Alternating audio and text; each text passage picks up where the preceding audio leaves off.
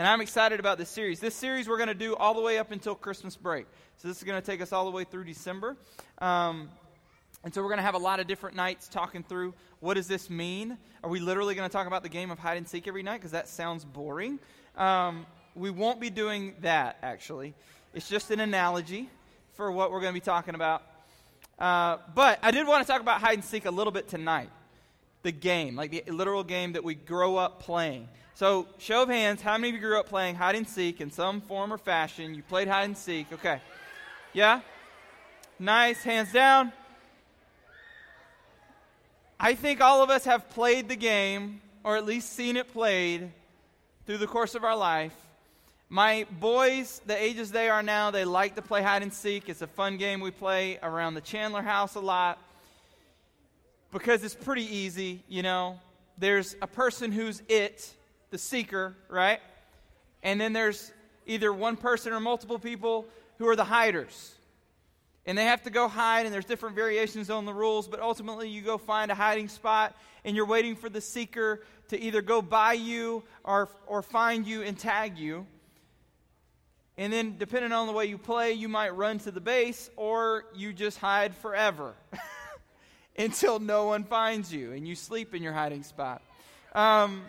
However it is you play. Now, we used to play massive games of this in my neighborhood when I was growing up, when I was specifically in middle school. So we had a neighborhood that wasn't like huge.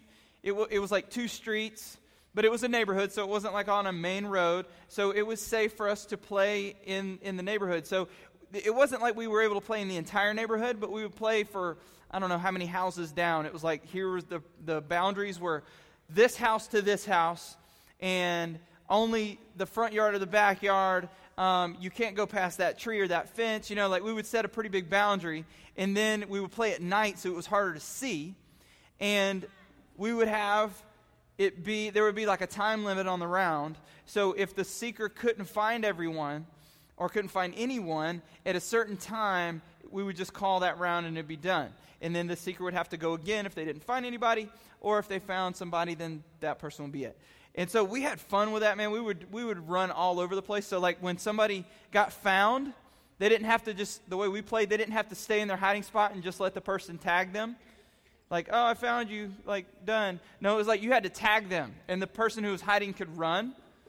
And so we would be running all over the place at night, playing hide and seek. It was a ton of fun. But the things that are funny about hide and seek are one of the things I mentioned when I was hiding, that you could have literally had nothing to drink all day and gone to the bathroom like the minute before you started playing, and as soon as you hide, what do you have to do? Immediately. It's so annoying. And so you're literally hiding doing this, like,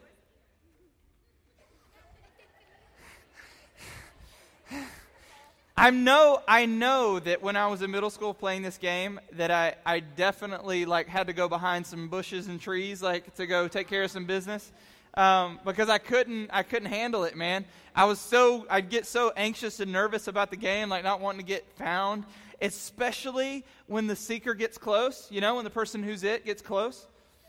You're just like, and then sometimes, you know, like when you're not supposed to laugh and you just want to laugh. You know?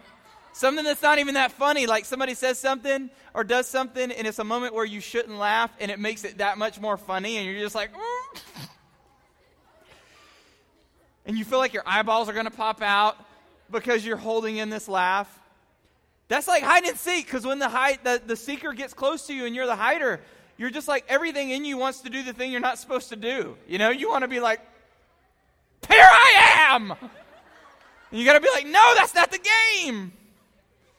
The game is not hide and then pop out and say, here I am.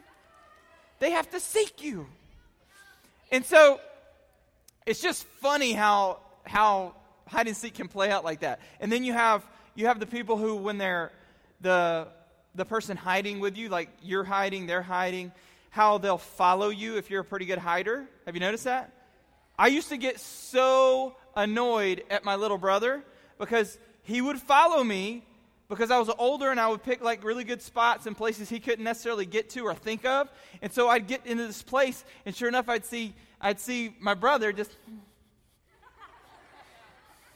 Hey, Brad. What are you doing? I'm like, I'm hiding. Hide. He's like, I think they're about to come.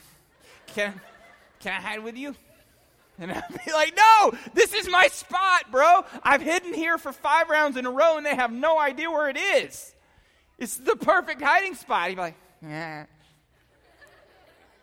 I know. Can I hide there too? My brother still talks like this, by the way. And I'm like, no, dude, you have to find your own spot. Go over there somewhere. And then I start to hear the foots.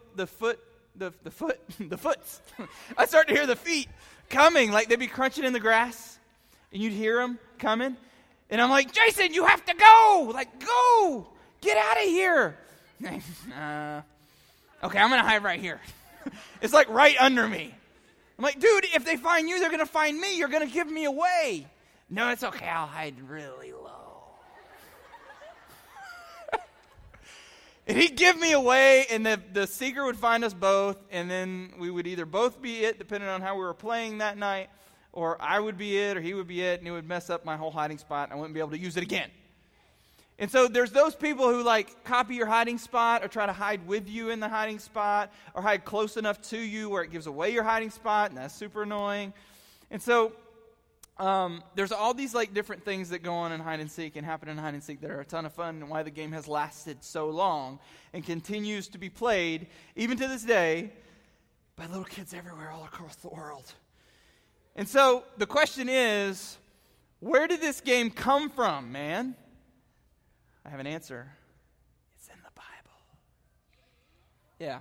And that, my friends, is what we call a transition. Okay? So now we're going to go into Genesis chapter 3. Okay? Now tonight, we're going to sit in Genesis chapter 3 because we see the very first game of hide and seek happening between the very first people that were ever made and God. So this is literally an ancient tradition. Whenever you've played hide and seek, just know we are participating in history, friends. This has been going on since the dawn of man, hiding and seeking. And so what's really cool about this is who the hider and who the seeker is. We're going to talk about who those people are. We're going to talk about what happens in the hiding and the seeking. And we're going to talk about how this fits into what we're going to talk about for the rest of this series for the next several weeks. So in this story, let me set up the characters that are at play right now, okay, that we're going to talk about tonight. We have got a guy. His name is very creative. It is Adam. Very long name, hard to pronounce. Adam, yes. He's the first man ever created. He was created out of, anyone? Dirt, dust, yes. The ground. He was made out of this stuff. God formed him. There he is. So he just formed Adam out of dirt. He breathed life into him, and he became a man, the first person ever created. Now, it was not good for Adam to be alone, the Bible says. He had a job to do. He wasn't able to do it very well by himself, so God's like, man, we need a helper for this guy, like a partner, somebody who can come alongside him and co-do this thing that I've put him on the earth to do. And all these other animals just they're not going to cut it. They're not good enough to do this. I mean, a chihuahua is just not going to work. You know, a chihuahua is not going to be a good helper for this guy to do all the things that I've got him to do. Alligator might eat him. Like, that wouldn't work out well. So what about this? Let's make a woman. And instead of making a woman out of the dust of the ground, he puts Adam to sleep, and then we see the very first surgery ever in the history of everything, where he puts him to sleep, anesthesia, God invented that, puts him to sleep, and then takes out his rib and makes woman out of his rib. And her name is a very long name, hard to say as well, Eve. Okay? So we have Adam, very first man, and we have Eve, very first woman. Now, they're married, they're taking care of the earth, they're taking care of everything God's made. This is their job. And their job was given to them by the main other character of this story, the main character, you might say. And it is also a hard name to say. It's very long. God. Okay, so we have Adam, we have Eve, and we have God. Got it so far? Oh my goodness. Those that said no, I will be praying for you. Okay, so we're going to go ahead and jump into the story now. We know the characters. We know Adam. We know Eve. We know God. Now we're going to talk about the very first game of hide and seek, okay? Now, you need to know one thing before I read these verses in chapter 3. God had one rule when he put Adam and Eve in the garden to take care of everything he made that was good. It was only one rule. So he just made everything on the planet and the first people, and there's like all kinds of opportunities to do things, right? Like literally the entire planet is theirs to take care of. And there's only one rule. Of all the things to do, one thing don't do. Don't eat from this one particular tree. The tree of knowledge of good and evil. That's the only thing you're not allowed to eat from. Everything else, have fun, man. Enjoy everything that I've made. Now, I don't know about you, but I have way more than one rule in my life. Would you agree with that? Do you have more than one rule in your life? I'm going to go ahead and say this for you. You have more than one rule in your life, okay? Even just in this one room right now tonight, you have more than one rule, okay? So for Adam and Eve to only have one rule, one thing they can't do, it makes this story even sadder because, spoiler alert, they do the one thing they're not supposed to do, okay? It's kind of like when you're told the one major thing not to do. What's the one thing you want to do? Yeah, you want to do the thing you're not supposed to do, right? It's like, hey, go play outside, right, guys? Y'all go play outside. That's fine. That's cool. That's awesome. Have fun outside. And then your mom and dad are like, just one thing. Just don't cross the street. What's the one thing you're just dying to do and look for a reason to do? Yeah, cross the street. That's the thing you're looking for any excuse to do is cross the street. So this is kind of what's happening to our friends Adam and Eve. They've been given one little guideline, one little rule, and it's to not eat from this one tree. And like you and me, the one thing they're not wanting or allowed to do is the one thing they really want to do. So here's where we're going to pick up the story, is they've been given this rule. They're in Eden. They've been given this garden, given this creation to take care of, okay? Let's start reading. It says, "Now the serpent was more crafty than any of the wild animals the Lord God had made. He said to the woman, 'Did God really say?'" And he probably had a lisp, because he's a snake. Okay, anyway. "Did God really say you must not eat from any tree in the garden?" And the woman said to the serpent, "We may eat fruit from the trees in the garden, but God did say you must not eat fruit from the tree that is in the middle of the garden, and you must not touch it, or you will die." "You will not certainly die," the serpent said to the woman, "for God knows that when you eat from it, your eyes will be opened, and you will be like God, knowing good and evil." When the woman saw that the fruit of the tree was good for food and pleasing to the eye, and also desirable for gaining wisdom, she took some and ate it. She also gave some to her husband, who was with her, and he ate it. Then the eyes of both of them were opened, and they realized that they were naked. So they sewed fig leaves together and made coverings for themselves. Now we're going to pause right there, okay? Now we just had a new character introduced into the story. It's a snake, right? Now we find out later in the big story of the Bible that the snake is Satan. It's the devil, right? Trying to tempt them to not do what God said. This is a theme that he likes to do throughout the story of the Bible and even today.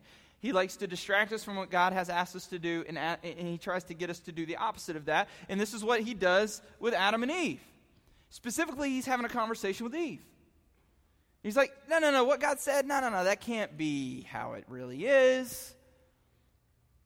Surely this is okay to eat. Like, it's fine. And she kind of thinks about it and is like, well, you just can't, yeah. You know how you look for any excuse to do the one thing you're not supposed to do? What did Eve just find? She found her excuse, right? There's this smart snake saying all these things. Which, now we would look at her and be like, dude, it's a snake talking. You can't trust a snake that talks. She didn't know that yet. She's the first woman. She didn't know. It's okay. We forgive her for it. But she believes that she finds an excuse to do what God said not to do. She does it. And then Adam does it. And then immediately when that happens, they do the thing they're not supposed to do. They realize that they don't have any clothes on, and they put on some leaves. So if you've ever seen pictures of Adam and Eve, like drawings of them, they always have what on? Leaves. Now you know why, if you never knew why. It's they just realized that they did something wrong, and now they're already trying to hide. They're already trying to set up getting in a hiding spot. Okay, so here's what I want to ask you, and I don't want you to answer out loud. I just want you to think about this question. Because this is the very beginning of the hide-and-seek match, right? At the very beginning of a hide-and-seek match, you, if you're the hider, are thinking, where am I going to hide? Where's a good spot? And you have to think quick, because the person's counting, right? 1, 2, 3, 4. And when they get to the number you guys agreed on, you've got to be in your spot. So you're thinking, where am I going to hide? So you're automatically in mode of, I need to hide from this person. Adam and Eve have just initiated that I need to find my spot to hide now. The beginning of the match has started. The countdown just began. As soon as they made this decision to not listen to God and listen to this snake and do something he asked them not to do. And so what they did is what we do. As soon as they did something wrong, they immediately started to try to cover up. Now be honest and don't say it out loud, but when you do something wrong, do you try to cover it up? Okay, you didn't hear me when I said don't answer out loud, but that's okay. You can do it better next time. All of us, to some degree, try to cover it up. Maybe we try to literally cover it up. I've told this story before in here. I'll tell it really quickly. When I was in elementary school, we had apples that represented behavior. It was colored. It was fun. It was yay until you did something wrong in class. Then the hole puncher came out. It represented a worm eating your apple, and it also represented your bad decisions and bad behavior. So one week, I had a particularly bad week that the worm got hungry and ate a lot of my apple. I had a lot of holes in my apple, and I immediately tried to cover up the holes with tape and red crayon, thinking my parents were idiots, and they would never notice the fact that this is the clear tape with, like, it wasn't even masking tape that you can kind of color on. It was like the clear tape, and I tried to color on it with red crayon, because I'm a genius. And so I tried to cover it up when I did something wrong, and I've noticed that I keep doing that. Even now, I'll still try to cover things up sometimes. Not kidding you. This week, April, my wife, had asked me to do something, and I kind of forgot. Like I did forget. And I heard footsteps on upstairs, and she was about to come down. I'm like, oh no, I forgot. I didn't do the thing she said to do. And I immediately got up and tried to cover up the fact that I didn't do the thing and tried to do the thing really fast. Like, we still do stuff like this. And so covering up when we do something wrong is part of like an instinct in us to hide when we've done something wrong. When we do something wrong against somebody we love, when we do something against something that we agreed to, when we do something wrong, we tend to hide. And that is what Adam and Eve have started to do. Now, let's keep reading. Verse 8, then the man and his wife heard the sound of the Lord God as he was walking in the garden in the cool of the day. And they hid from the Lord God among the trees of the garden. So again, the game is on. God's done counting. He's walking through the garden. They hear the footsteps. They literally jump behind a bush or something to hide. They're hiding from God. Now again, we can look back and we can judge Eve for listening to a talking snake. But now we can look back and judge both of them for hiding from God, because I think they're forgetting a small thing, and that is that God knows everything. I mean, how do you hide from God? You don't. You know what that's like? That's like you being an ant in an ant farm trying to hide from the kid who owns you. Think about that for a second. He always sees you. You can't hide from God. He made the place. He knows that bush is there because he made it. He literally is everywhere. He's bigger than anything you could possibly imagine. The dude literally has eyes everywhere. And so you can't hide from God.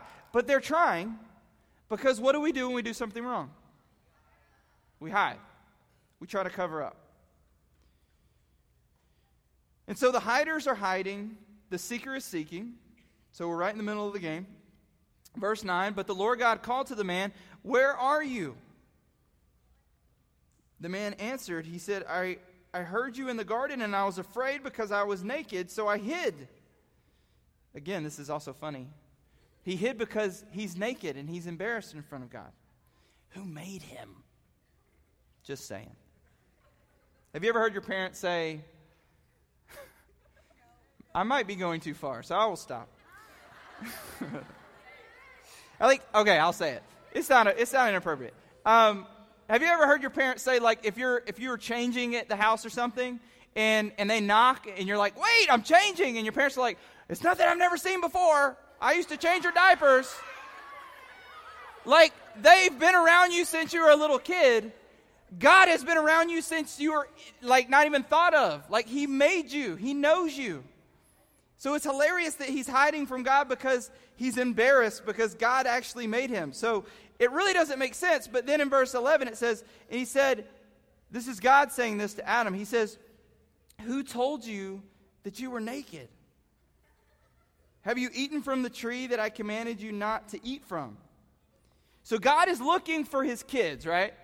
He's usually walking through the garden, and usually they're there, and they hang out and they talk, and he's walking through this particular time, and they're gone. They're hidden. This is abnormal. This is not normal. They usually don't play hide and seek. This is the first game this has ever happened, so he's like, wait a second. This is off. And so he's like, hey, where are you guys at? But he's looking for them even though he knows where they are. Because he knows everything. He knows where his kids are. But he asks anyway, hey, where are you guys? Now, he's not really asking just where they are, because he also asks another question. He says, who told you were naked? Why are you even saying things like that? Like, this is nothing that we've talked about before. Like, you're acting different than you ever have before, and you're hiding. You've never done this before. So ultimately, what is he really asking Adam? What did you do? Have you ever had a parent or a teacher ask you, what did you do? Because they know you did something, and you know you did something, and they just want to hear you say what you did. Y'all ever been in that scenario? This is the scenario Adam and Eve find themselves in. Now, I don't know how you react in that scenario, right? Where you know you've been caught, but it hasn't technically been said out loud what's happened that you did wrong. And mom and dad are just waiting to hear you say it out loud. Teachers just waiting for you to say it out loud. Principals just waiting for you to say it out loud, even though they already know what you did. So Adam and Eve find themselves in that position, and you maybe tell a lie when you're in that position. Maybe you make up a story to put the blame on someone else in that position. Maybe you try to make it to sound where it's not as bad as it really is when you're in that position. Like, I kind of, stole the car, but I didn't mean to. I was sleepwalking. You know what I mean? Like, you start to say things that are true but also not true to make it sound less bad. And ultimately, all that stuff never works. So I wouldn't try it because it's only going to backfire on you. But Adam and Eve are faced with this same decision, right? What do I do? God's caught me in doing something wrong. What do we say? What do we do? And this is their response, okay? And I love this because this is us, man. This is what we do. Verse 12. The man said, the woman that you put here with me, she gave me some fruit from the tree, and I ate it. What did he do immediately? Blame someone else. Immediately pointed the finger at his wife. Immediately blamed the girl. And like always, he's right. I'm just kidding. That's not true.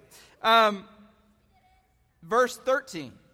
Then the Lord God, so he hears this from Adam, and then God turns his attention to Eve. And this is Eve's response. After God says, what is it that you have done? The woman said, the serpent deceived me, and I ate it. So Adam points to Eve. Eve points to the serpent. Everyone's pointing to someone else. And Adam's was really bad because Adam not only kind of blamed Eve, but he also kind of blamed God. Did you hear that in the response? He said, the woman that you put here with me. Adam's getting bold. He's throwing some things out at God that I don't think he's realizing who he's talking to. But immediately they're trying to deflect blame, right? They're trying to avoid the truth. They're trying to avoid what really happened. They're trying to avoid the actual thing that went down and the thing that they did wrong. So immediately they deflect. Immediately, that's ultimately a form of covering up and hiding, right? So they are deep into this hiding spot, man. They are trying to stay so hidden from the thing that they did and trying to stay away from blame for what they did. Trying to stay away from the guilt that comes along with that. Trying to stay away from ultimately the truth of all of it. But what can be scary is realizing that there's no hiding from the truth. There's no hiding from God in this, right? Now, you might be able to hide from mom and dad for a little while. You might be able to take them off the trail. You might be able to hide from your teacher for a little while and get them to think something else happened. You might be able to hide from all kinds of different scenarios in your life at some point for a little while. But when it comes to God, you can never hide from that. You can never hide from Him. And it's kind of a scary thought because it doesn't work to hide from God. It never works. And if you are really honest with yourself, we really don't want it to work. We don't really want to hide from God, really. Like, we really do want to make things right again, and we want to know God. God made us for that. And we want Him to find us, and we want to be His, and we want to know the truth. In spite of it all, what's amazing is He still accepts us and He still loves us. You keep reading in Genesis in this same story, and there's consequences for their sin. There always is a consequence when we do something wrong. When you sin and you do something against God, there's a consequence. When you do something at school that's against the rules, there's a consequence. When you do something mom and dad didn't ask you to do, or that they specifically asked you not to do, there's a consequence. And there was for Adam and Eve. But I love what He does in the midst of this story. He makes new coverings for them. Like, they just stitched together some leaves. It's kind of a rough scenario. Like, it wasn't very good stuff that they had. He makes them some nice clothes. And then, in the midst of the consequences, He still gives to them. And He still makes a way back for them. Because He still loves them. He still cares about them. He still made them to have a relationship with Him. We're going to continue to look at what that really means and how that looks throughout the course of this series. But I love what Psalm 139 says, because it just reminds us of this game that we play when we sin, when we do something wrong, we hide. But yet us hiding from God just never works out. And so here's what the psalmist says in Psalm 139, verses 7 through 12. It says, "Where can I go from your spirit? Where can I flee from your presence? If I go up to the heavens, you're there. If I make my bed in the depths, you're there. If I rise on the wings of dawn, if I settle on the far side of the sea, even there your hand will guide me. Your right hand will hold me fast. If I say, surely the darkness will hide me, the light becomes night around me, even the darkness will not be dark to you. The night will shine like the day, for darkness is as light to you." So my hope and prayer just for us getting into this series and talking about this very first game of hide and seek that we see Adam and Eve playing with God when they wrong Him, when they do something that they were asked not to do and ultimately sin for the very first time, and they try to hide from that, God still seeks them out. When we sin, when we do something wrong against God, He still seeks us out. And it doesn't matter what you did. It doesn't matter how bad it was. We don't have to do what Adam and Eve did and try to cover up and try to hide, try to lie, try to deceive people to get away from the blame or the guilt or the shame of it all. Because at the end of the day, we can't outrun God. We can't get away from Him. And we shouldn't want to. Because He's pursuing us. He's seeking us, not to lay guilt on us or make us feel bad, but He's pursuing us because He wants us to know that He loves us, even in spite of doing something wrong. And so the hope and the prayer for you this week is this, that you would go home to your schools and you would quit playing the game. With your friends, with your family, you would quit playing this hide-and-seek game. You would quit hiding from the things that you have done wrong. You would quit hiding from the people you've wronged. You would quit hiding from God, ultimately. And that you would quit giving the cold shoulder to Him. You would quit not spending time with God because you feel guilty. You would stop not reading your Bible, and you wouldn't not pray because you feel bad that you did something wrong. And you would come to Him because He's coming after you. He's still pursuing you, even though you're running from Him. And in the midst of your hiding, no matter how good of a spot you think you have, He sees you. He knows you. He loves you. And He just wants you to come to Him. So instead of running from Him, what if we run to Him?